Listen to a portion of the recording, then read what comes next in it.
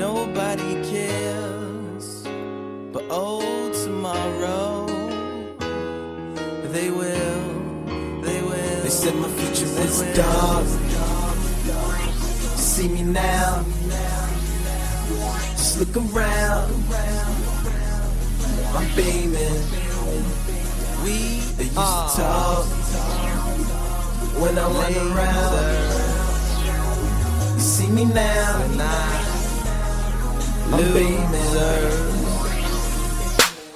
I get my energy from my energy. I be in outer space, but I got inner peace. So tell my enemies that they can't injure me. I know that irritates. You have my sympathies. Well, you should protest. Yeah, you should pick at me. I'm on a losing strike. Hello, world, and welcome to another episode of the Femme Noir Files. Katie and Suge, what's happening? I just never know what's going to happen when you open your mouth. Like, I'm always like, I don't know what this intro is going to sound like, what you're going to say. Why are you coming for her? First of all, you told me I can't sing no more, which I still feel some type of way about. Really? Is that what we doing? Yeah, you're out. You outvoted on that one. Like, No, yeah, that's still veto. But I don't know. Anyway, I'm doing okay today. Fantastic. And Suge, how are you doing in Spaceland? I'm always sleepy. Oh no! I heard you. No, it's just been a long couple of days. Like, I did good last night. I got over 7 hours of sleep last night, so I'm very proud of myself. But coming back from North Carolina this past weekend, it kind of threw my sleep schedule off. I haven't been to the grocery store. Like, I'm very particular on my Sundays. I clean up, I go to church, I go to the grocery store, I soak in my bathtub before I get into bed and read and all that stuff, and I wasn't able to do that this weekend, so I'm playing catch up. So what y'all excited about today? What's going on? I'm still coming off the high that is the royalty tour for Nas and Mary J. Blige that I saw this past weekend. They were in Philly. Say what? I didn't know you went to a concert. You ain't tell me nothing. Oh, I invited both of you guys. You forgot again? You did. I don't like Mary J. Blige. I didn't know when the concert was. Did you say you don't like you don't like Mary J. Blige? Did you just say you don't like... Not enough to see her in concert. No. The blasphemy. What? Oh, my... This friendship is about to get canceled. Is it? Oh, Mary? I don't that deep. Mary? Yeah, like Mary. Mary gives you life. Yo. Like, I can listen to her albums, but I don't think I'm going to pay to go to see Mary J. Blige. She gives an amazing performance. Like, did she sing? Yeah. Yes, live? Heffa. Yes, Heffa. She had a couple of notes that might have been off, maybe once, but you know what? I would have paid just to see her dance. I love to see her non-dancing self. Auntie, oh my gosh! Dance but she looks amazing. Hey, and you know people had her pay to go see that. But you know some people still had them high knee boots, and it is not. We are still technically in the summer. I just want to listen. Mary can do it though. Do it, Mary can do it, but them chicks that was at the concert, they was in violation. I don't care. Now I had considered wearing my thigh highs, but I was like, no, it's not the fall. I can't do it. They sure did it. They did it. But anyway, I'm still coming off of that high, and I'm excited about, well, no, I don't think I'm excited about it, but I am planning my birthday celebration, which I'll be doing all alone. So, America, world, feel sorry for me. Oh, my God. Time out. No one needs to feel sorry for you, because I purposefully chose to celebrate my birthday by myself this year. That was your choice. That was your choice. Greatest birthday. Wonderful. Sometimes you need to be by yourself and do some self-reflection. I'm going to get a vaginal steam, so I'm excited about that. Yes, for the yoni steam. Woohoo! Really? Are you getting it done on your trip or before your trip? I'm getting it done on my trip. Oh, maybe you'll get some while you're gone. I hope not. That'll be a one-night stand because I know nobody in Cali. Duh, what's wrong with that? Oh, too much. Do you have listeners in Cali? Moving along. Listeners? Suge, go visit KB for her birthday. It will be gray sweatpants season. Are you trying to sell her coochie over the podcast? I'm not selling it unless somebody want to give me some change. I'm not selling it, but I'm just put saying her coochie out on the internet. I'm just saying she is available. We all available. Hell. No, but this is her birthday. She might want some birthday panties. It's my birthday too. Oh, it is. Well, you didn't say nothing about your birthday. She's talking about hers. it still is what I'm excited about. Okay. I'm doing a cleansing. I saw it on Married to Medicine that what's her name? What's the girl name that talks a lot? Dr. Jackie? No, the one Mariah? one that's getting divorced. Quad. She was getting divorced, and her one of the other ladies was like, "You need to get I'm gonna take you to go get a vaginal steam." So I went and looked that shit up. I was like, "What is that?" And yeah. So my sister was like, "Why are you doing that again?" I saw it on Married to Medicine, and I felt like, why not? So that sounds great. Yeah, actually, I was thinking about that to get like some bad juju out of my cooch. So yeah, I gotta cleanse this last situation out. Yeah, exactly that part. No. You trying to you don't need to do it because you're trying to double back. Let's not do it. Ooh. I mean, moving along. What are you excited about, Shug? Possibly doubling back? Oh, maybe so. You petty. You real petty. Where's the lie? Okay. So I'm excited about what I'm really excited about was how I was just telling y'all I went to North Carolina. Ralphie El Sadiq put on an amazing show. Absolutely love him. But I got to meet little brother after the show. / big brother? Excited. / little brother. I mean, well, they are kind of like husky, but you know, they are, but they're cute. I love it. So I didn't. How old the are reason they? why I was excited about this is because, like I was telling y'all, they broke up for like almost a decade. So how did this happen? It was just like very random. Like I saw Big Pooh off on the side of the stage talking to some guy, and it turns out that it was his roommate from college. So he let them back behind the stage, and I just snuck in behind them like I was part of the crew. Are you serious? I'm so serious. For real? Yeah, I did. Well, were you high? No, I wasn't high. Hey, I make shit happen, okay? But this is what happened. But you can't make shit else happen when we need you to make some shit happen. Hey, I got them tickets sold. Shut up. You did. Anyway, you did. Thank you. I came through. I'm just mad I can't go. Yeah, so it was the roommate and one of his friends, and I was just happened to be right there. So he was like, yeah, I got them. So I was like, okay, he got us. So I walked back there. It was cool. Had the chance to talk to Fonte for a little bit and pulled him off to the side so my friends could take a picture. And that was all I wanted. I wasn't on no groupie shit. I just wanted a picture. And that was it. So you ain't grab his dick? He's married. Oh, so sorry. I don't know these people. I don't know who Little Brother is. You will if you heard of him. Like, so it's Fonte Coleman. I don't know if you know of the foreign exchange. I know foreign exchange. She doesn't.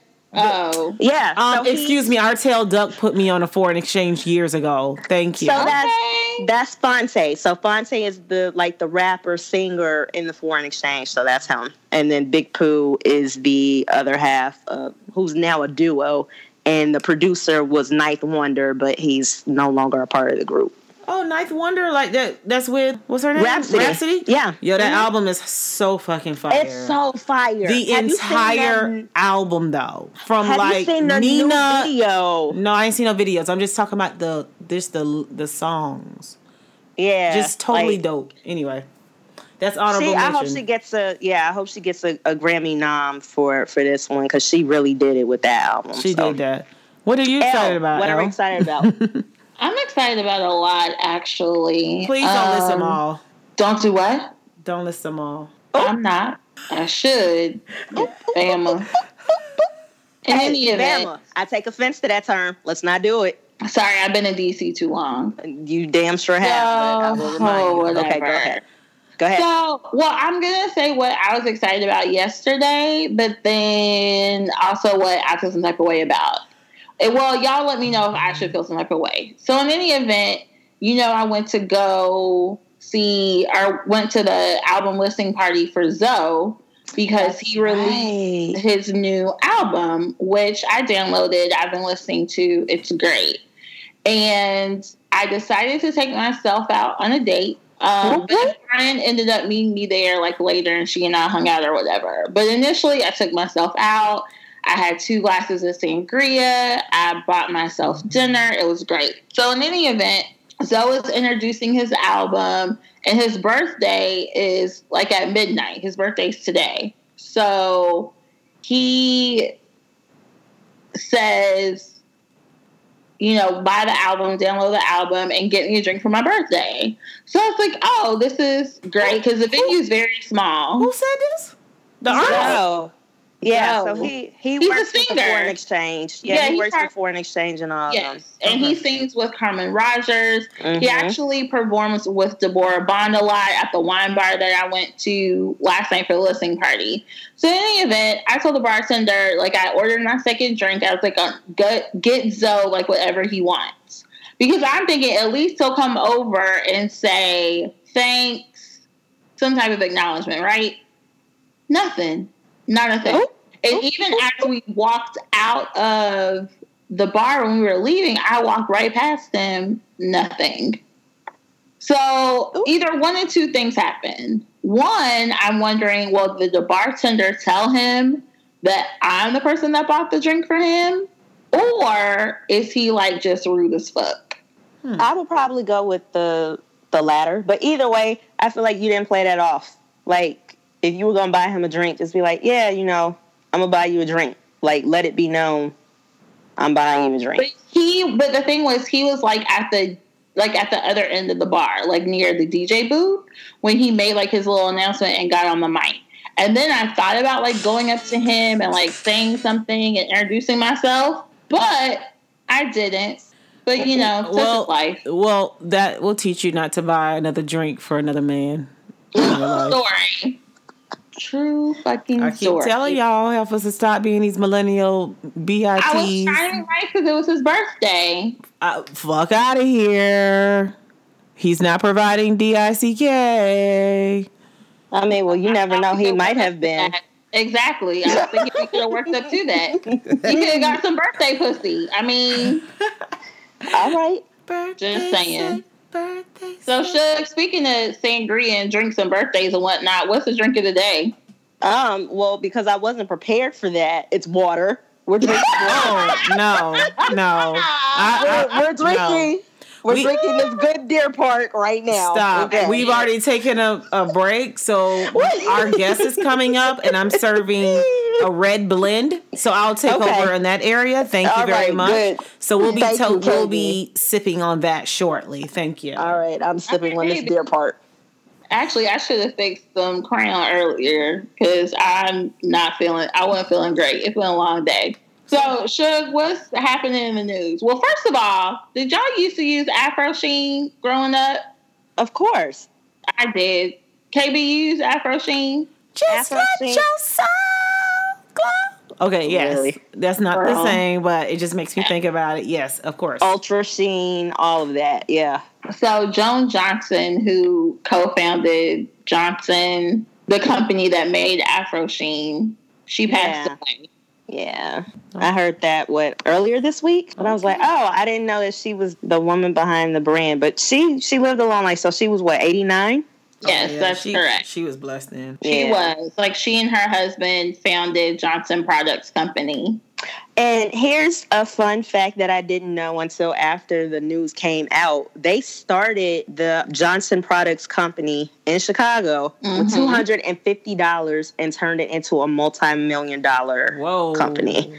And they were the first Black-owned company to be traded on the American Stock Exchange. That's crazy. All right. That's amazing. Yep. But I was very sad to hear of her passing. But speaking of, I think, like, powerful women and women who are just phenomenal. Well, maybe not phenomenal. I might be going on a stretch here. But you all watch or saw the movie Crazy Rich Asians, right? Nope. I started it. Oh, my God. That movie is fucking hilarious. I have it on my DVR. I just haven't watched it yet. You need to watch it. KB, you need to watch it too. But apparently it was a book or a series of books. It's a series of books. So I think it's 3.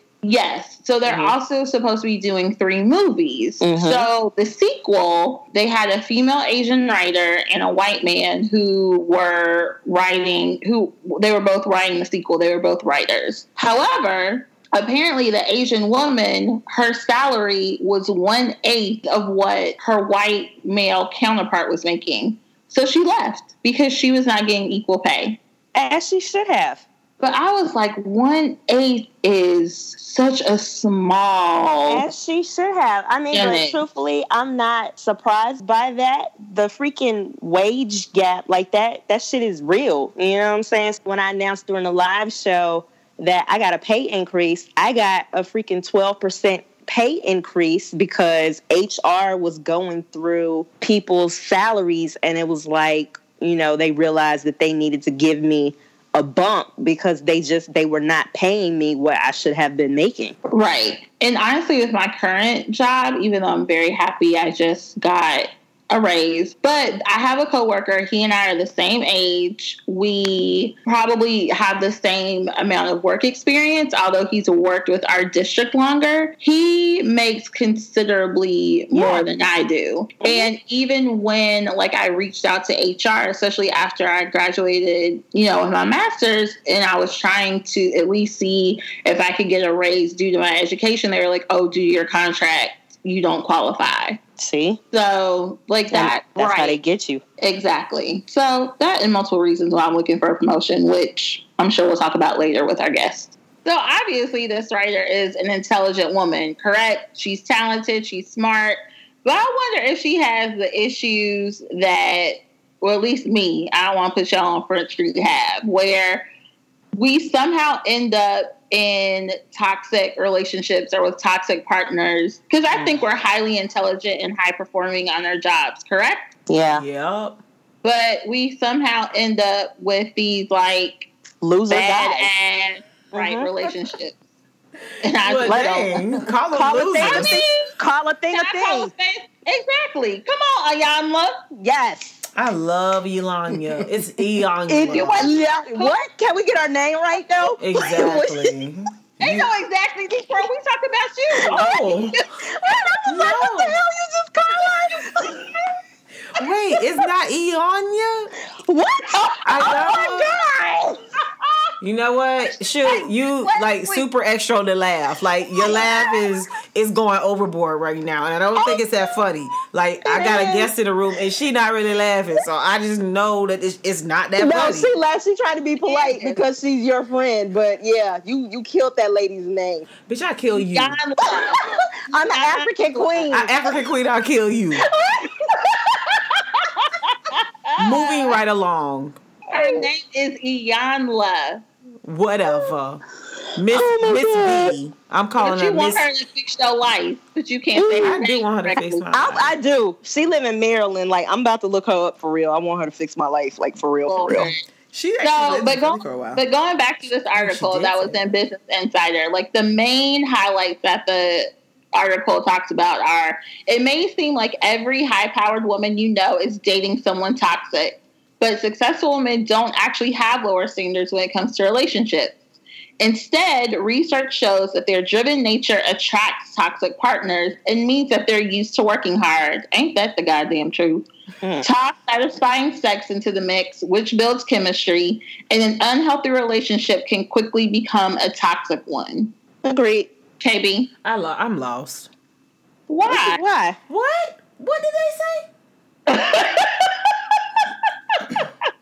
Oh my God. So basically, the article is saying that it seems like every high-powered woman you know is dating someone toxic, but successful women don't actually have lower standards when it comes to relationships. But it's saying that because we're used to working hard, that we somehow and we have satisfying sex with these people, that it's a bad partner turns into a toxic relationship. So here's what I've noticed in my work environment. Those high-powered women aren't necessarily with loser guys. Now, I have seen more from colonizers where their husbands are staying at home, which I thought was really amazing. Really? Yeah, they're like got stay-at-home husbands, like for real, No, for real. we not doing that. I know, but that's what they're doing. But No. they're not marrying low. Now, what we might be doing, I think we might be doing that. Well, I don't know if we're marrying. We might just be playing around and dating. Because you know what I recently sat down and thought about as I prepared for my vaginal steam? Lord. Look, I support all of these things. thank you, Leah.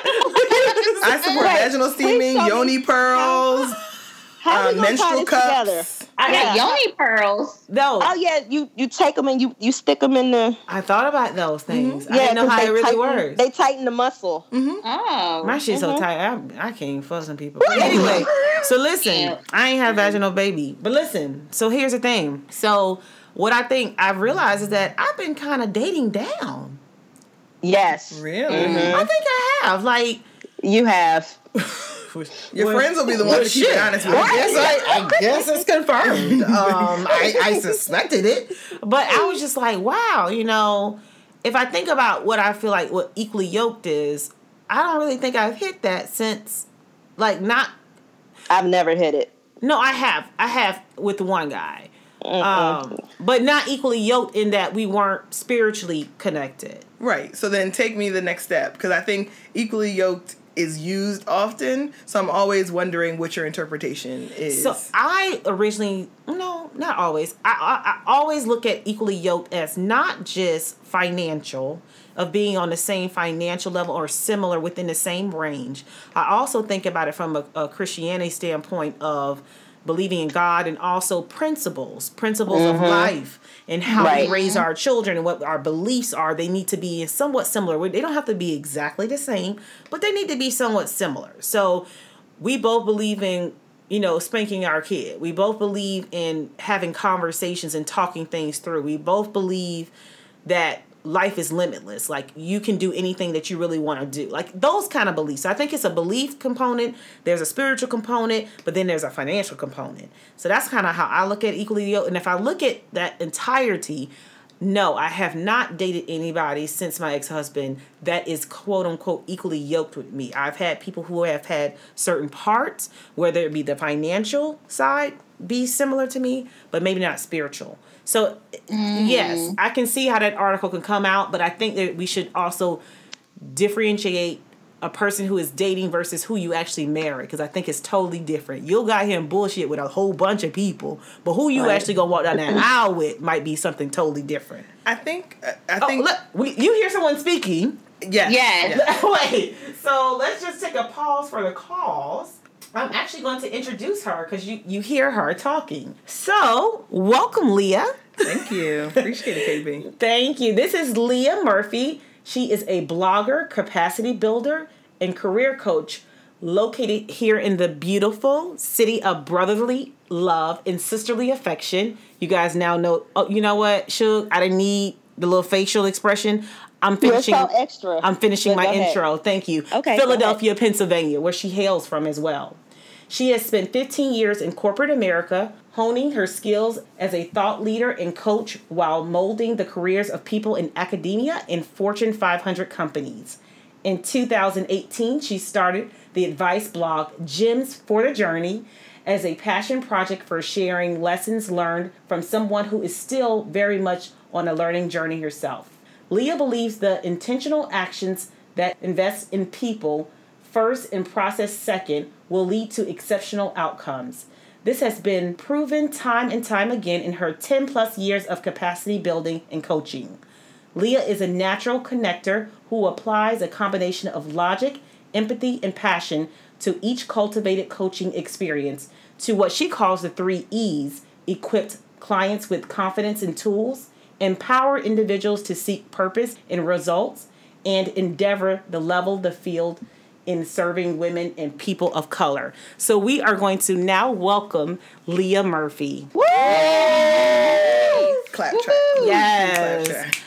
So wait, let's get back into it. So what were you we're gonna talk a little bit more, but I would definitely want to hear what you have to say. So when you mentioned Equally Yoked, I had never even factored in a financial component of Equally Really? Yoked. I had never known. And I'll tell you that my priorities were really like defined from a spiritual and a values. Yes. Which was Equally Yoked. Because I feel like everything else can be solved if we're aligned spiritually in our values. I can see now, that. I mean, I guess I don't know what the categorization is, but I would consider myself a high-powered woman in theory, right? My background has given me a lot of opportunity, which makes me grateful to be compensated appropriately. But I made that decision for what my career was going to be well before I was defining who I was going to marry. So that came later in my process. So I think I always knew that I was going to be in a position where my career was going to flourish because of what, that's how I came to coaching, right? I was committed to a consistent process that was going to deliver the results. But in relationships, I was more just trying to be patient, and God was going to bring me somebody because I was going to focus on what I needed to do, and they were going to come and find me. That's it. So, Right. but it was really that values. Like, can I trust you? Do I believe what you say? How do you treat your family? How do you treat your loved ones, the people around you? That was more of a driver for me for who I would be able to connect to and permanently link myself to. How much money they made and those kinds of things, it comes up in discussion, but it certainly wasn't a driver. Now, what I wouldn't do is marry someone with no ambition. What I wouldn't do is marry someone with no drive or no goals, because then that's when things start to get complicated. But how much money you make, I always knew that I would be able to support myself, and I assumed that they would always be able to do the same. And as someone who doesn't necessarily have a lot of passion for things, how much money they made kind of came at a later date. And I'll tell you, like, candidly, without putting my entire business in the street, but from where my husband was when we met versus where he is today is a night and day difference, right? He has grown tremendously since then. So if I would have based it off of what he was making then, we would have never got past the first date. But he had the potential. But let me say that. Right. Potential and ambition, right? Ambition. But can I also say another thing? I'm sorry, I think age has to go into that also. That's true. Because aren't we all around the same age, if I'm guessing? Yep. And I've been married 10 years. years, so we got married when we were still, pretty much children as far as we're concerned, and hadn't really flourished in our careers. We were all very, very much just starting out. Right. But I think your point around potential, there is potential, but are you prepared to do the work? So that's what you mentioned earlier. We're used to working hard, and that person is whoever you choose to marry will forever be your first ministry project, number one subject, right? That's your obligation to them, and vice versa. So I think conceptually it has to be somebody who's worthy of the work and who is willing to do the same for you. I think that reciprocation is what I am always looking for, because, we give so much as women, as mothers, as daughters, as friends. You want to make sure that your partner is at least reciprocal so that you're not completely drained all the time. Somebody else is feeding and lifting you up. I think that ambition piece is important, right? But I also think about the action. So I feel like some people have great values, like they have great intentions. Okay. Oh my God, you speak to them, they have all these plans, but you don't see shit come to fruition. Like, I can't do nothing with that at this point. Like, that might have been a project when I was 24. And I don't even know it was a project at 24, because I don't think I've ever been into projects. I don't think I was. I got married at 25, so I was like young and, whatever, but I don't think I ever was into projects. But again, at 37, I can't come here talking about you still trying to get these things together. I don't know what to tell you, sir. I don't know what to tell you. But that's why I say I feel like we date at a certain level, but you gonna pick who you marry and of course align with God and ensure that that's somebody He brought you. And that's not nothing you trying to pick and make happen, right? Because we don't see what happened when that happens. But Wow. wait, sure, what? Child. So, I think that's an interesting article to kind of touch on those things, because if we actually look back, like, can you really say that you, quote unquote, are dating on your level? Like, do you guys think y'all have been dating on your level? Hell no. Nope.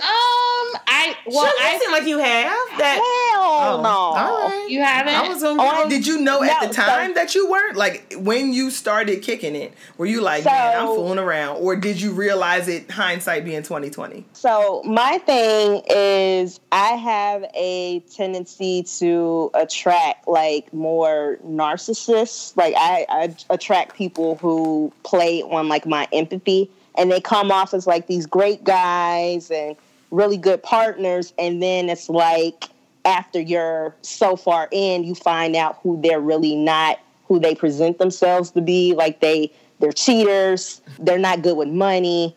They have like multiple people that they're dealing with. I also found out one dude had a whole kid.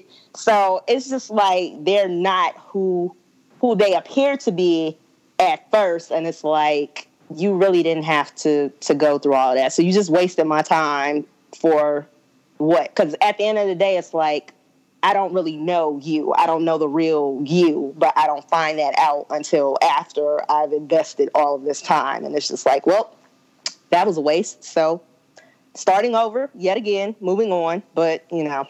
I think the older people get, though, the better they are at masking. When you were young, right, it was kind of like you didn't even recognize that you were a trash human being. So you just, you were what you were. But now as you get older and there's all of this positioning and posturing, people can get better at hiding and lying. That's the crazy part. That's a word. That's a word. Because you had many years, of practice. My whole thing with that is that I tell people up front, like, if this is just fun, then let's just have fun. You know what I'm saying? Like, let's set the expectation up front. So all of that extra foolishness that you're doing, you don't even have to go through all that, boo. Like, I was in my whole phase when I met you. We could have just been hoeing.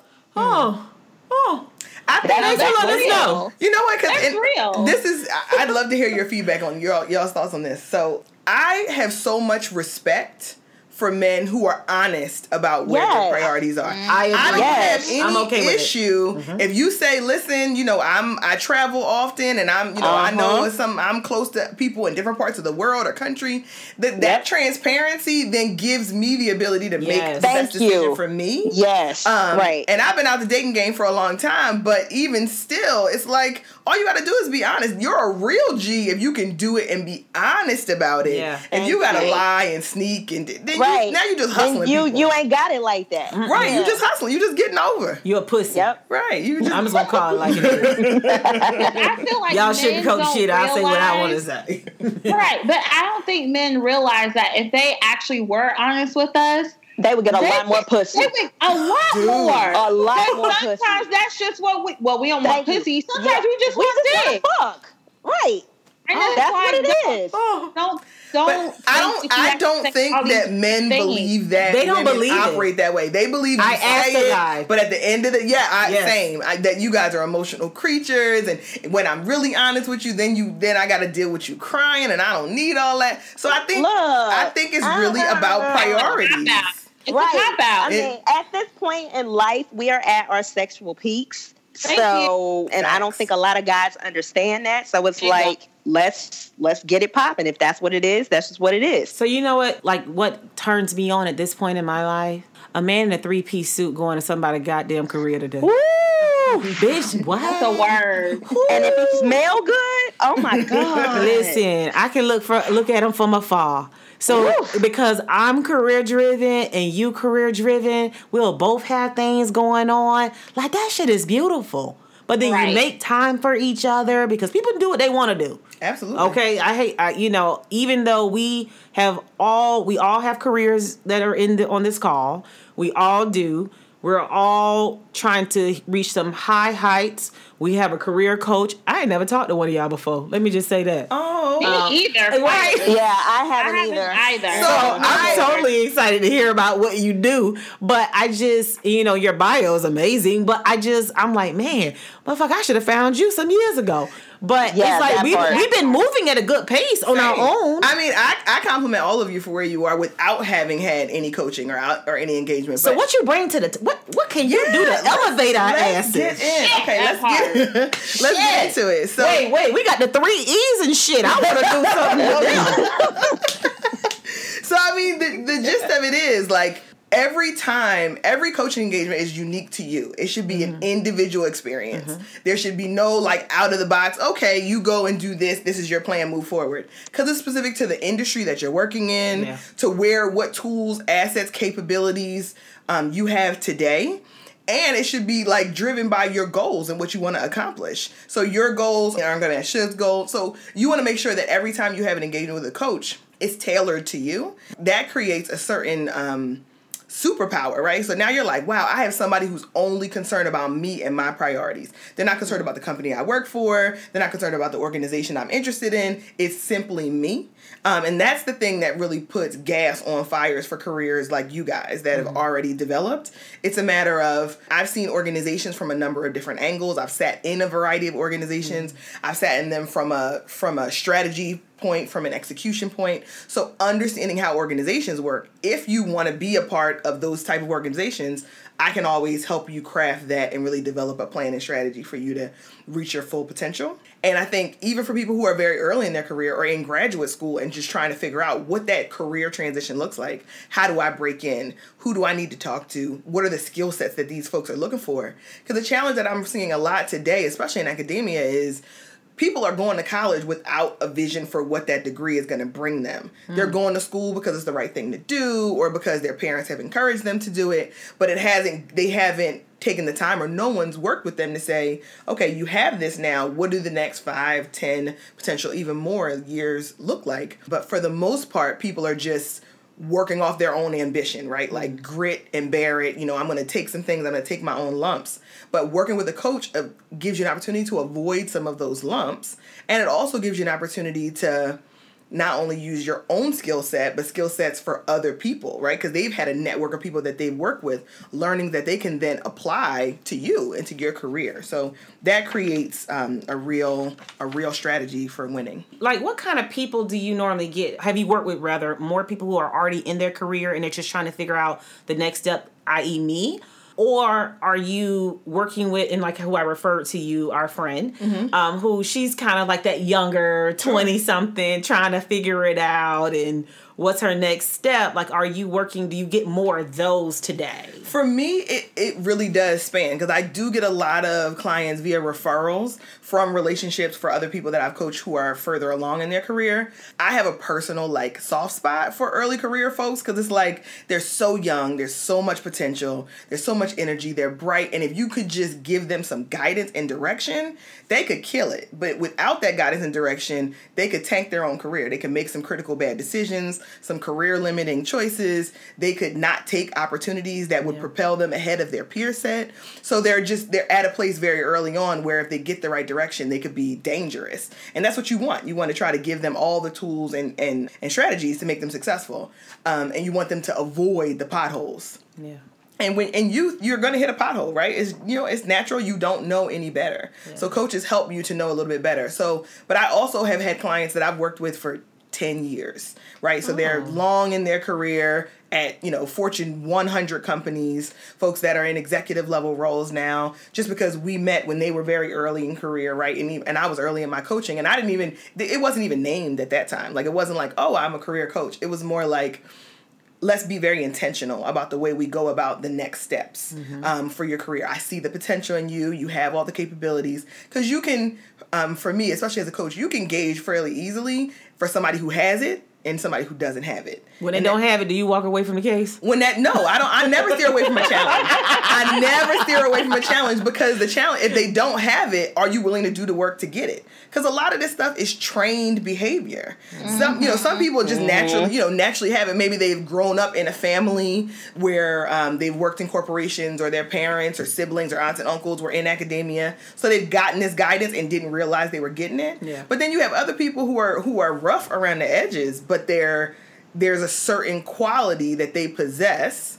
that if they really polish it and refine it, they could be in a better place than they would have been with the same 2 years. With that polishing and that refinement is a multiplier effect versus if you would have just stayed and not gotten the guidance and direction.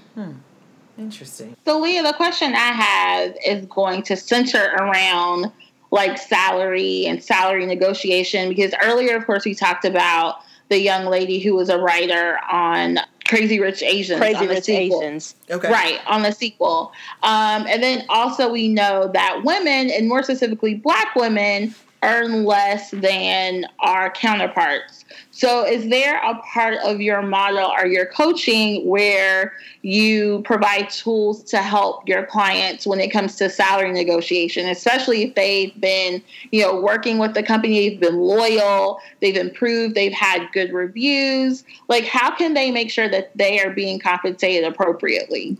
So I always, I'll answer this in two parts. I always advise directly my clients, if they're moving companies, to implement career negotiation right at the time of offer. So it depends on what you're looking for as a coach, because sometimes it might just be, I want to excel in the organization that I'm in, and that's a separate group. But if you're looking to make a switch organizations, or you're coming out of graduate school and you're deciding you want to, do something completely different than what you were doing before you went into graduate school, salary negotiation is a critical intersection, because there are very few times in your careers where you can basically reset what your baseline is. So does that go along? Oh my God, I gotta stop because now I'm excited because I just was reading something about this. So sorry guys. Yeah. So listen, salary negotiation, when you say sit down at the table, when you get the offer, are you telling them what you would like at year 1, 2? Like, what does that look like exactly? Sure. So I think as you go into, let's just start here. Every offer is a negotiation. Don't ever assume that what they come to you with first is what you have to I accept. fucked up when I came on board. Never accept the first offer. So never accept the first offer. See, Elle is with me. Well, it's I know the world is with me too. I know a lot of y'all are doing it happens too. all the time. Like you are absolutely not alone. It happens all the time. It's absolutely a negotiation, but I think to take it even one step further, especially for young, talented women in STEM, you check a lot of boxes for these organizations. Yes. So it's not just what you bring to the table, degrees and certifications, which you have tons of, right? So you have a ton of credibility in your field. However, there are other metrics that are not necessarily fully transparent to you that you tick some boxes for, right? We want to make sure we have, middle level managers that have this many women, this many minorities, right? So once you start to understand that there are metrics that companies are being measured against, whether it's public or private, publicly that they're conveying to the world, we measure for these things, or we have metrics or objectives against it. Or if it's private, there's still a discussion that's happening in the world today because diversity and all of the things that are happening in the ethos around inclusion and diversity, you tick a lot of boxes. So that comes with something. You got to put some respect on that, right? Like, put some respect on my name. God damn, I love that. Put some respect on my paycheck. Exactly. So coming to that, and part. sometimes that's not necessarily articulated, but you can certainly infer, right, in your discussions that, I've worked or had offers from other organizations that prioritize diverse women in STEM, for example, right? So you just drop the nugget on them. Like, I'm not telling you I want more money because I'm a Black woman in STEM, but that's what I'm telling you because I'm a Black woman in STEM. And I'm a hot commodity. And I know that because I know the market. I understand what my competition looks like. And I also understand because I've just been testing the market. One point of advice I'll constantly give people, even if you're happy in your organization, even if you're doing well, you're thriving, test the market consistently. Whether it's every 2 years, whatever window you feel comfortable, whenever you update your resume, right? So please do that on a biannual basis. And then when you do that, take a call from a couple of recruiters, right? Somebody reaches out to you on LinkedIn, says they're interested in your profile, think there's something that they could do. Even if you're not necessarily interested in the company, it's just further data as you test the market so that if you do need to go into a negotiation internally with your, vice president or within your function, you have more information and context for what the market is bearing, and you don't want to miss out on that opportunity. Now, what I'll tell you is, it's absolutely not possible to stay at pace with the external market if you've spent a long time in your career internal to one company. Oh my God. Great piece. This is another thing I've been reading. Wait a minute. Let me interject this one. Okay. So because we're technically millennials, I know a zennial is a better characterization of us as, cuspers. Yeah. So, but millennials, I was reading some articles around millennials and jobs and how we tend to switch. And I'll tell a quick funny story. When I first started, it was my first job out of residency. And I would go in there, I was like my first week. And the one lady says to me, so you'll be here for about 5 years. That is her first comment to me. Now, they were rude. It's Philadelphia. It's Philadelphia. Let's be real. What the shade? It's where is the lie? So and I was like, what? What do you mean? Like, I didn't say I was going to be here for 5 years. So I brushed it off. Lo and behold, I stayed there for 5 years, 3 months, and I know how many days. And so I was like, oh. How does she know? Like, I didn't plan it, though. Some people go in and plan. So I'm reading a lot of articles around how millennials job switch, but that also helps to fuel increase in pay. So is that something that you actually advise, or what's your thoughts? Because I'm also kind of thinking about pensions. So I've been with my current company. It'll actually be 6 years in November. Okay. So I'm doing pretty good. I'm staying in. I'm not the same position. I've been in 2 positions. And I've been in my current role for 3 years, so I'm definitely getting the itch to go. Okay. So I was in my first position for 2.5 years. So I'm trying to figure out, is that a route that I should really be considering as far as switching to another company? And it may be coming back to this company, because the company is a really good company, but maybe I can increase my salary because I don't think I started off it the right way. But anyway, what are your thoughts? Okay. So I think it really depends on, it goes back to priorities, right? So I can talk about your specific example. Yeah. This blanket advice would not apply to everybody that is probably listening to your podcast, because I know you guys have a broad audience. So number one, yes, if you did not negotiate your salary coming in to this organization that you're in now, then you are currently probably underpaid. It's safe to say. I would say you can absolutely leave that organization, go somewhere else, and get paid 15% more probably, or easy, just because I understand your background, right? And I know what you do. Let me do the calculations as you talk. Which is a calculator app, bitch. But wait, it depends on what your priorities are, though, right? Because that may require you to relocate. That may require you so there's some concessions that could go along with taking that new, better, more ambitious opportunity. And career is not one linear thing. This is your entire life that you're thinking of. So as you think about that next role and moving into an environment that is more highly compensated, it also may be more challenging from a work-life balance standpoint. Are you prepared to make that sacrifice in order to get that greater compensation? So I think that's the kind of conversation that you have to have with your coach one-on-one to decide, okay, listen, I believe I need to be making more money. Let me go try to hit the streets and do it. But you have to make sure your search criteria are going to still balance out with the rest of your life. And I think for me, and I don't know, ladies, if you all feel the same way, I like making money, no doubt. But I do want to be happy, and I'm currently just not happy. Okay. And you know, so it's so funny that, you know, also in these articles I'm reading about how millennials are switching jobs. We don't always feel connected, but some companies, it's evidently costs a lot of money for these companies to retrain. So like there's a tremendous amount of money. Billions of dollars that are being lost. There is a lot of data there. Yeah. So I thought that was interesting. I had no clue. So, but I guess my question is, I see some of the companies are probably trying to figure out how to hold on to their talent. Right. So I'll tell you, with my company, they're doing now these recreation things. I should show you the plant that I made today. That shit made me so happy. Y'all, it only took 15 minutes and I went outside and made this little stupid ass plant, but the shit made me happy. I don't know. Okay. So, and then I came back in and realized my situation again. But the point is, the point is, for that like 30, 45 minutes span, I was like smiling, walking around the office. But I guess, I don't know why the fuck I just thought about that. But then I guess the question is like, our company's trying to hold on in order to, you know, keep the talent. Like, smart companies are investing in retention. Okay. Smart companies are investing in, i.e. this recreation stuff that they're doing. Recreation. I mean, you'll hear, there are articles all over the place where there are companies who are offering to freeze women's eggs as a matter of retention, because my company does that. My company, I know. Really? They cover it. They cover. One of my friends was like, "Yo, I need to come to your company, KB, because I need to do this IVF and you know, like get my eggs." I need to investigate this. It's a real thing. So like engineers, I'm sure. Steve that does it. A friend of mine works for them. She just started working for them last year. Which company? Your company? No, my friend's company. Well, the company my friend works for. Okay. Yeah. So, I mean, that's just one, right? That's one thing for that aligns to retention. Secondly, there's a ton of, you know, individual development that they will give you in order to retain you. So they may say, I'll send you to a conference every year of your choice, right? It doesn't have to necessarily directly align to your role, but if you come back energized, inspired, ready to engage and attack these results, we'll spend, $2,000 for you to go to this conference and, maybe have a spa day in the midst of it.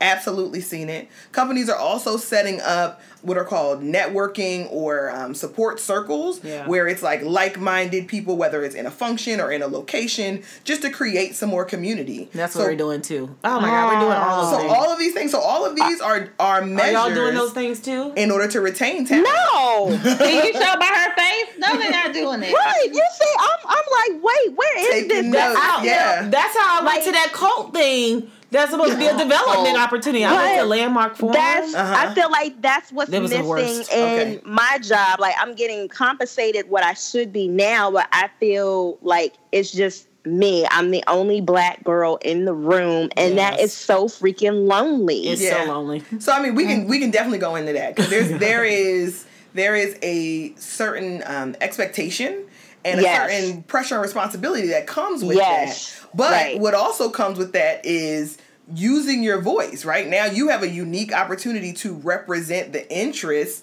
that are yours, right? To these people who literally have no other conduit into people who look like you and prioritize the things that you do. So, and often I found myself in similar situations, but what I didn't recognize then is it puts you in a position to say, I'm going to put some things on the table and I dare you to challenge me on it. If I'm telling you that this is what's necessary as a woman of color, if I'm going to be the only, and I say, well, I need to go to National Black MBA Conference annually because it helps me to build relationships internally, externally, whatever.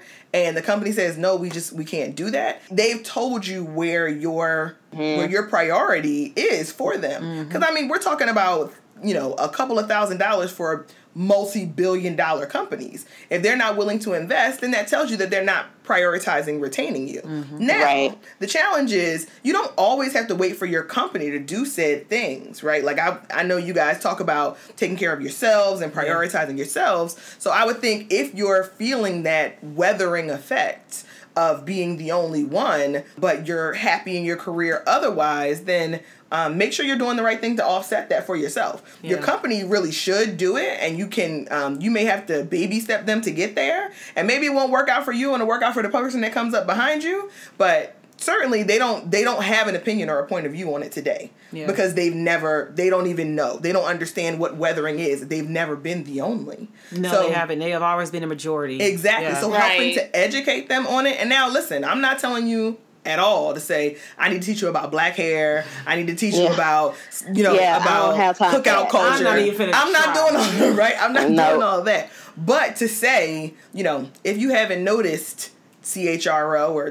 VP of HR, I'm the only one in this organization who looks like this. Now I take a lot of pride in the work that I do. My results are exceptional, right? All of that stuff has to be the baseline. If you're not delivering exceptional results, you don't have the ability to ask. So I think that's it. Say that again. That's a word. If you do not have exceptional results, your ability to ask or make requests of your organization is nil. Right? Companies are willing to retain and invest in people who impact their bottom line positively. Right. So if whatever you're working on is a critical project and it's delivering X amount of $1 million back to the business, or you've delivered savings, or you sought out new business, whatever your role is at the starting point before you decide what you want to do and how you want to do it, am I clear on what I'm accountable for, number one? And once I'm clear on what I'm accountable for, am I crushing it every day? If you're crushing it every day, then there's no debate that the organization wants to retain you because you're making money for them, right? And that's what they care about. So for all the money you make for them, they're willing, typically, high-performing, well-thought-of organizations that are actually invested in people will then invest to retain you. Because you made a point earlier, there is definitely the cost of sourcing new talent, right? So now you're hiring a recruiter or an outside firm, you're pounding the pavement, you're making phone calls. Those are hours that someone's spending in order to bring somebody on. And that could take weeks, that could take months. So that role is vacant for that time. You're losing all of the performance that would have been if somebody would have been in that role, not to mention somebody's sourcing. So there's all kinds of money that's being lost while that role is empty. So it makes more sense logically for them to keep someone in the role than it does for them to let someone walk out for a nominal amount of money versus doing all of those exercises to bring somebody else new into the organization. There's a clear equation for that where companies that are making those kinds of decisions and doing it right are focusing on retention. So, Leah, I'm probably a little different than everyone else because I left corporate America 5 years ago and moved into education. Mm-hmm. But the thing that you brought up earlier about your performance. So I spent 2 days this week at the White House Initiative on HBCU conference. And my principal allowed me to do that because of certain events that I have started since I've been at my school. So in any event, I debriefed him today about what happened or what I did while I was there. And one of the last things he said to me when I finished was, he's like, well, did anybody offer you a job? So because he has said that on multiple occasions because I feel like he's afraid of losing me. However, which I also just graduated with my master's in May, but also he knows that I have aspirations to be promoted.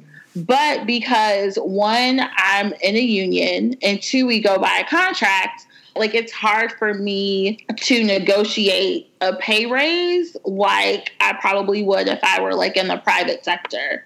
So for people who are unionized, whose salaries are based on contracts, what could they do, if anything, to ensure that they are being compensated and not just, in a paycheck, if there are other ways that they can be compensated appropriately for their work by their employer?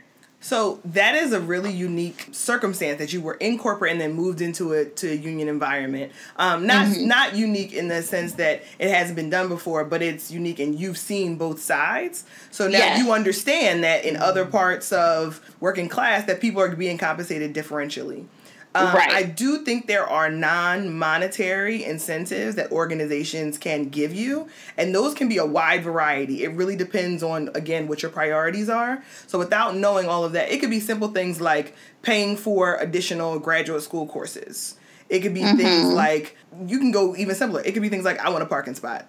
It could be things like, I want a certain amount of commitment for certifications or off-site training and development opportunities so that I'm constantly learning and growing. It could be them helping you to facilitate getting on a board of a nonprofit and supporting you on that nonprofit board. So a variety of things that give you development, that are resume builders for you. They're non-monetary compensation, but it is something that, if properly packaged to your organization, you can position it as, these are assets that I am asking you to provide for me in lieu of monetary compensation. Oh, that's great. Thank you. I'm going to use some of those. Sure. So I think, you can go a little bit deeper and talk about, maybe there are events that you want to be a speaker at. So sometimes they would have to sponsor an event so that you could be the keynote at the event. So those are all kinds of things that, if you think about it, get creative, right? Go down a list and start to develop in your mind what your priorities are and how you want to see yourself grow. And then come to them with a fully baked plan, right? I'd like to do this in 2019. I'd like to do this in 2020. I'd like to do this in 2021. And maybe they'll say no to one or two of them, but they're not going to say no to everything. And some of the stuff they're not even going to be aware of. We didn't know it existed, or, we didn't realize this was a priority for you. So you may just be educating them on it at that time, but there's always a budget in the background to retain people like you. If your principal is saying, did anybody offer you a job, he's fully prepared for one day for you to say yes, right? So true story. Right, he's prepared. Eventually, the question, she's preparing too. Yeah, eventually yes, you have to say, yeah, I is. absolutely got an offer. It's the job of my dreams, and I have to take it. Thank you for all that you've done. But in the meantime, you can be clear to him, I'm committed to this organization because I want to see it be successful. I want to see the students be successful. That's why I came into education. However, I need to flourish in the meantime. Ooh, you should have came back with that. Dang. He already knows. So listen. No, you got to say it. Don't you got to say it, Part Coach? of it is being explicit in your ask, but the other part of it is coming with a fully baked plan. Okay, They're not going to go off and say what can we do to retain you. Typically in education, that's a tougher spot. I mean, not in education, sorry, in union roles, that's a tougher spot. But if you give them something, give them a plan to work towards, they will then negotiate with you around the how to go about getting some of those things done. So can I say this? And I know we could be here all day. I know we have to wrap this up soon. Okay. But what I will say, like, in the myriad of things that have been added on to my job description since I've started working at my school, I started teaching African American history 2 years ago, and I never was officially compensated for it. You know, outside of my like regular raise or what have you. Yeah, Shug, I see your face. So I'm like, wait, what?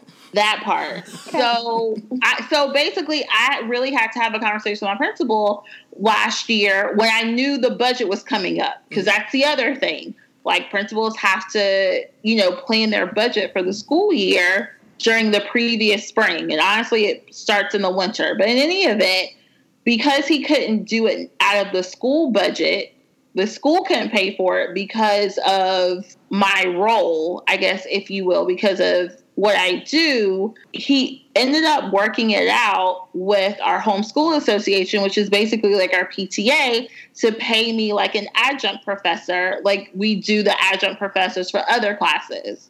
So we found a way, to be creative to compensate me for the extra work that I'm doing. So, I mean, I applaud you, right, for first approaching him to ask, I'm willing to do the work. How do you see this compensation process happening? Because it sounds like it might have been a mid-year decision. Budgets were already locked. So I applaud you for asking the question. And it sounds like there are probably a multitude of other creative solutions that they can come up with in order to get you some of these other development opportunities. And what I'll say about these other development opportunities are, because they're non-monetary, other people might not be able to appreciate the value it creates. But when you have a true career path and you're working with a coach to develop your strategies, you see how those can be accelerators, right? Like, those are catalysts for you to get to whatever organization you're looking at in your 3 to 5 year plan. Because the goal of developing a real career plan is to build competencies that then allow you to get to your end destination. So you have to have, if strategy development or negotiation are things that you're going to need in your 5-year career, right, when you get to the destination, getting them now allows you to then be able to speak to it in the future. So none of that stuff is time sensitive, right? If I need to have this capability or this competency, if I develop it now or I develop it 4 years from now, I still need it. So only you can determine the value because you're the one who owns your career plan and strategy. I have one more question to end on. I think this is a great question because you hear about networking. How important is networking into this whole... A lot. Yes. But you I hear don't this... do it. Yeah, I don't do it either. I have such a problem. No. But listen, you hear this thing, there's this... I don't know how correct it is. It's this percentage of how much really good work you actually need to produce versus how much it is about networking. And the networking bucket is way higher than the real work, bucket. Mm-hmm. What is that about? Okay. Like, why? Is that really true? I keep hearing it's true. So personally, if y'all were all here, I would smack your hands. The fact that networking makes you cringe, have this kind of reaction. Oh yes. my God. No. I'm saying I have networked the past 2 days at this conference I was at, one, but also two, the reason why you talking about you network one time and you want kudos? No. Ooh. First of all, I network all the time. Number one. That's so Suge and I are the ones with the problem. Suge and I are the ones with the problem. So I'll be quiet. Thank you. So let me touch on a couple of things. Hey, wait, we're both I want you to notice that we're both the STEM people that have the problem with networking, which is about correct. We're like the science, like I want to go in the lab and I don't want to talk to anybody. I don't want to talk. Yep. I think you have to have that problem. It's in our little DNA of how we think. Yeah. So we have results by grades. This is what we've been taught. You do. So I'll tell you, I can empathize with you because I came from STEM and right. So all of your performance is measured on aptitude and capability, right? Yes. Not necessarily measured on relationships. So it does begin to get grayer as you elevate in your career and you move away from the desktop lab work and you elevate in your career. Those things become less of a priority. Those like very intense technical skills become less of a priority, and the focus then is more on how can you influence, how do you bring people together around an idea, how can you bring resources into the organization that allows you to then invest. So, oh my God, I just want to pause real quick. I just want to say, y'all getting some free, good-ass information tonight. I just want to... Okay, go ahead. Sorry. So I think that as you're thinking about the way you want to have a career, there's always two paths that you can go. Highly technical, and this is not just like technical as far as STEM, but if you want to develop a career where you're a subject matter expert in one particular area, then you can keep your head down and focus more so, because the idea is we're paying for your brain on this very narrow set of things. What that does is it puts you at risk to be pigeonholed. So should you choose at some point to say, okay, well, I want to do something different, the organization has already said, but I need you to stay here. It's our advantage for you to continue to do that, right? So when you do and you put your head down and you nail it, people are like, oh man, I really need KB to be right here. When I have this question, I need her to be here. So I can't let her be there. I don't want to give her an opportunity to take this unique opportunity overseas or, in a different location that would allow her to grow and flourish and develop in a new way. So the company is not incentivized to give you those opportunities. Damn, that's what's happening. So then you have to fight tooth and nail. Now you got to convince people that this is not all I can do. Don't write me off. Don't put me in a box. This is not all I can do. So the other path, so the one is highly technical, subject matter expert, narrowly focused. The other path is probably more of a generalist. So you start off in a function where you get a deep subject matter expertise, and in the midst of that, you've gained significant results for the organization, you've crushed your objectives, but you've also been able to navigate cross-functionally. You've been able to develop a reputation for leading teams. You've been able to develop a reputation for solving complex problems that aren't in your specific area of discipline.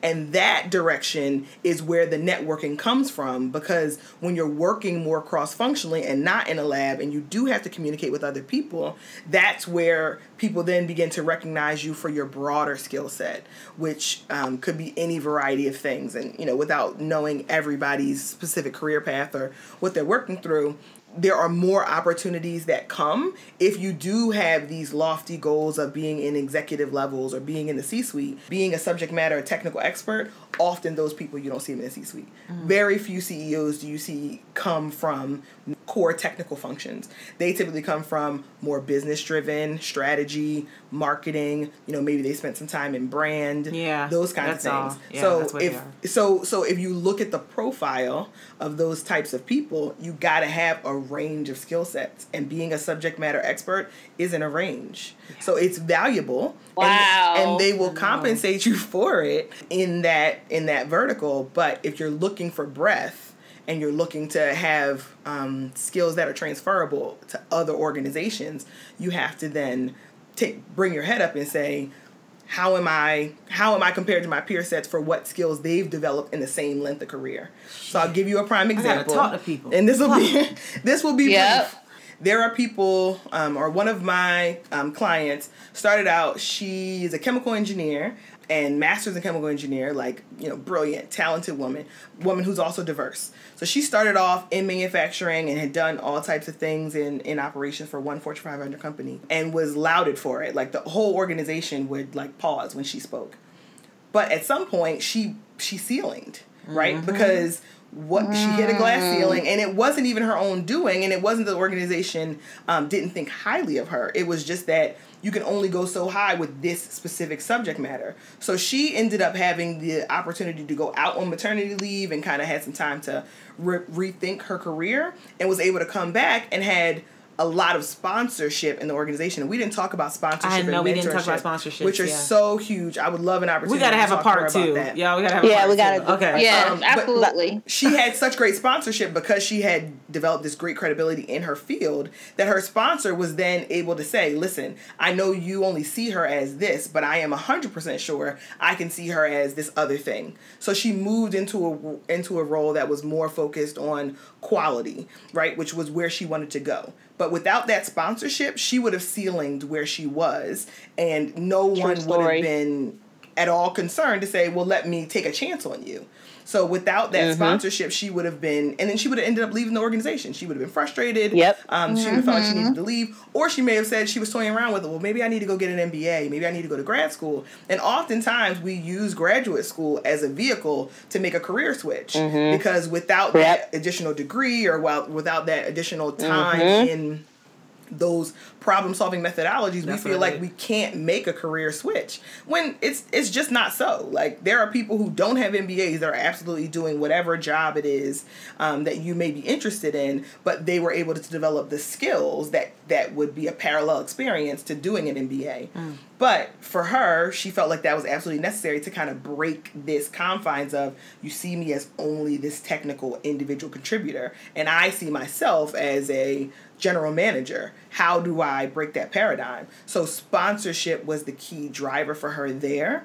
She may have been able to get there another way. Going to graduate school, it would have taken her longer. It would cost her a lot more money. And she would have had to do so much more work of convincing the organization that that's not all she was. So having someone who was willing to do that for you, stick their neck out and vouch for you because they knew your work quality, I mean, it's immeasurable on how much time, money, effort that saved her. Yeah, I think that's important to talk about. What's the difference between mentorship versus sponsorships? Huge difference. So I'm learning that now, and I think that's one of my holding spots is that I definitely have the mentors, but I don't necessarily have the sponsors at this point. So this has been an absolute great conversation. I hope you ladies, did you guys take away? Like, I mean, this was like I got a lot. She talking about gems for the journey. She dropped some gems for the journey. She did. So shout out to the blog. Yeah, definitely. And you guys will see. Please go gemsforthejourney.blog. You guys will see a new blog drop this coming Monday. Also, if you want to reach out to me, you can reach out to me at gemsforthejourney@gmail.com, and that's GEMSFORTHEJOURNEY@gmail.com. I'm offering 30-minute consultations for career for free to anybody who mentions this podcast. Yes! So, if you mention exclusive to FNF. Exclusive to FNF. If your listeners mention this podcast, I will do a 30-minute intro with them. It'll be a quick and dirty version of what the broader opportunity could be. But it also helps them to know if they need to even work with a coach, right? They may think, well, I'm not sure. I don't know if it's absolutely necessary. My advice would be 9 times out of 10, it is, especially if you're trying to reach higher heights in your career and develop your own self-awareness. Career coaching helps with that in a tremendous way. I didn't think I needed a career coach, but I think I need one now. I think I need you. I mean, I didn't think I needed one. I'm people referring other people to you. Like, oh, I'm good. No, I mean, you are. That's the thing. You are. No, I'm not. But imagine how much better you would be, right? If you had somebody who was invested in seeing you be successful. That part. I am That's so amazing. intrinsically motivated by seeing other people win that when the plan comes to full fruition and you call me and say, Leah, I got that job, I did this thing, or I got that promotion, I got that more money. Like, literally, I'm praise dancing. I'm in my chair feeling like I just got blessed. I'm just motivated when you black and it happened. All of the above. All of the above. Can't. Oh, All of the Lord above. have I mercy. mean, I like black, that's I like no brown. diss to anybody else. I'm so sorry. But black people need to win. We just need to We win. all win. It's true. It's true. And That's true. I agree. Say that again, Elle. That was very nice. When somebody black win, we all win. And what's her name? I'm rooting for everybody black. Thank you. These ladies know how to finish my sentences. Isn't that a beautiful thing? Yeah, I mean, Issa really solved everything with that. Issa, that's her name. Issa Rae. It was perfect. Yep. So again, guys, please check her out. Leah Murphy. Hell, I'm about to check her out. Remember the code F&F when you contact her and reach out, gemsforthejourney@gmail.com. And I know you've told us how we can listen to you and, read your thoughts on the blog, Gems for the Journey. And of course, we have your email address, but please let the people know how to get up with you on Instagram. I mean, we follow you, but we want the people to follow you as well. So let us know that information. Definitely appreciate that. So you can find me on Instagram at _gemsforthejourney _. So that's _GEMSFORTHEJOURNEY _. And the blog is gemsforthejourney.blog. Looking forward to hearing from your listeners. Wonderful. So y'all, please hit her up. Let her know that F&F sent you guys. So that's what's up. We will have all this information in our bio and our link and when we post this episode. So definitely reach out. She is providing all listeners a 30-minute consultation that you can continue. I'm sure for free. For free. Wait, y'all remember that commercial? You can't be $3.99. Wait, y'all remember that commercial back in the for free? You remember that? Okay. No. It got late. They could have acted like they had remembered though. But anyway. But why? Why? So y'all, please check out Leah Murphy. We definitely have to have you back on. We want to touch on so many things as far as what are the careers looking like in the next 5 to 10 years? That's something I definitely want to ask you about. And just really kind of like, what are the biggest mistakes maybe millennials, make in career choosing, right? That is so huge. I feel like even if we could spend a little bit of time just talking about do's and don'ts. Oh gosh, right? Yes. But it has to be specific to your industry. Yeah.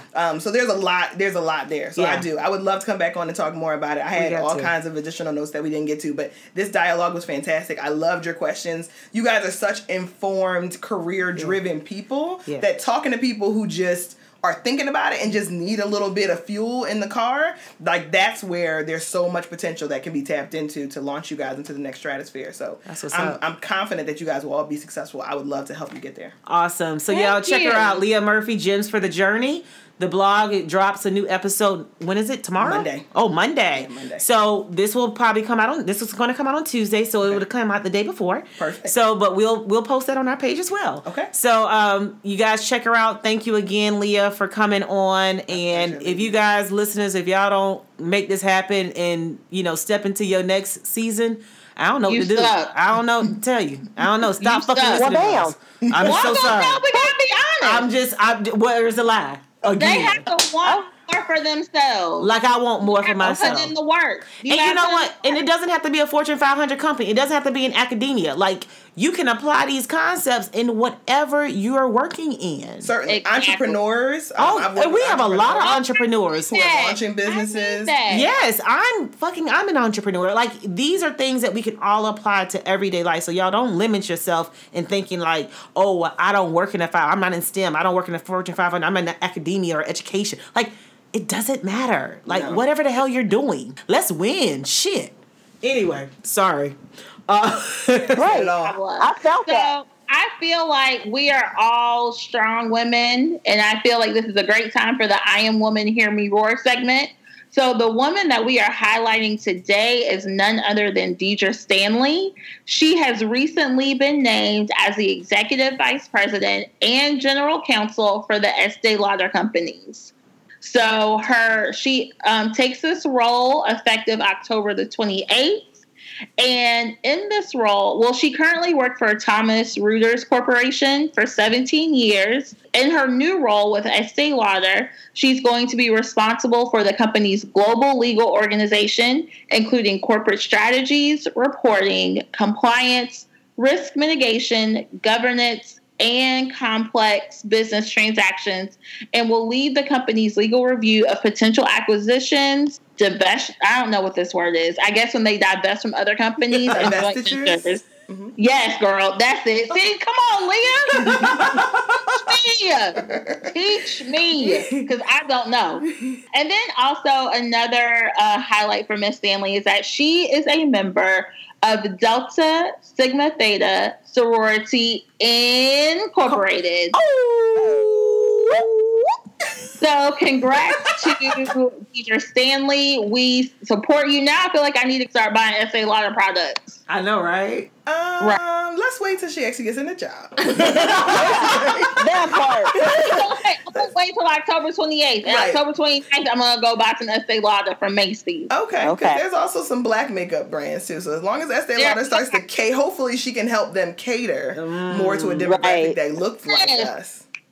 Leah, you are just like dropping the gem. Like, it's all coming together. It's all full circle. So again, thank you so much, Leah, for coming out and being our guest today. We very much appreciate you. Again, guys, please get in touch with Leah at gemsforthejourney@gmail.com for your free 30-minute session. And also to connect with us on social media, you can find us on Twitter, Instagram, and Facebook at FemNoirFiles. And feel free to email us at femnoirfiles@gmail.com. Thank you for joining us. And this has been another episode of the Femme Noir Files. Bye.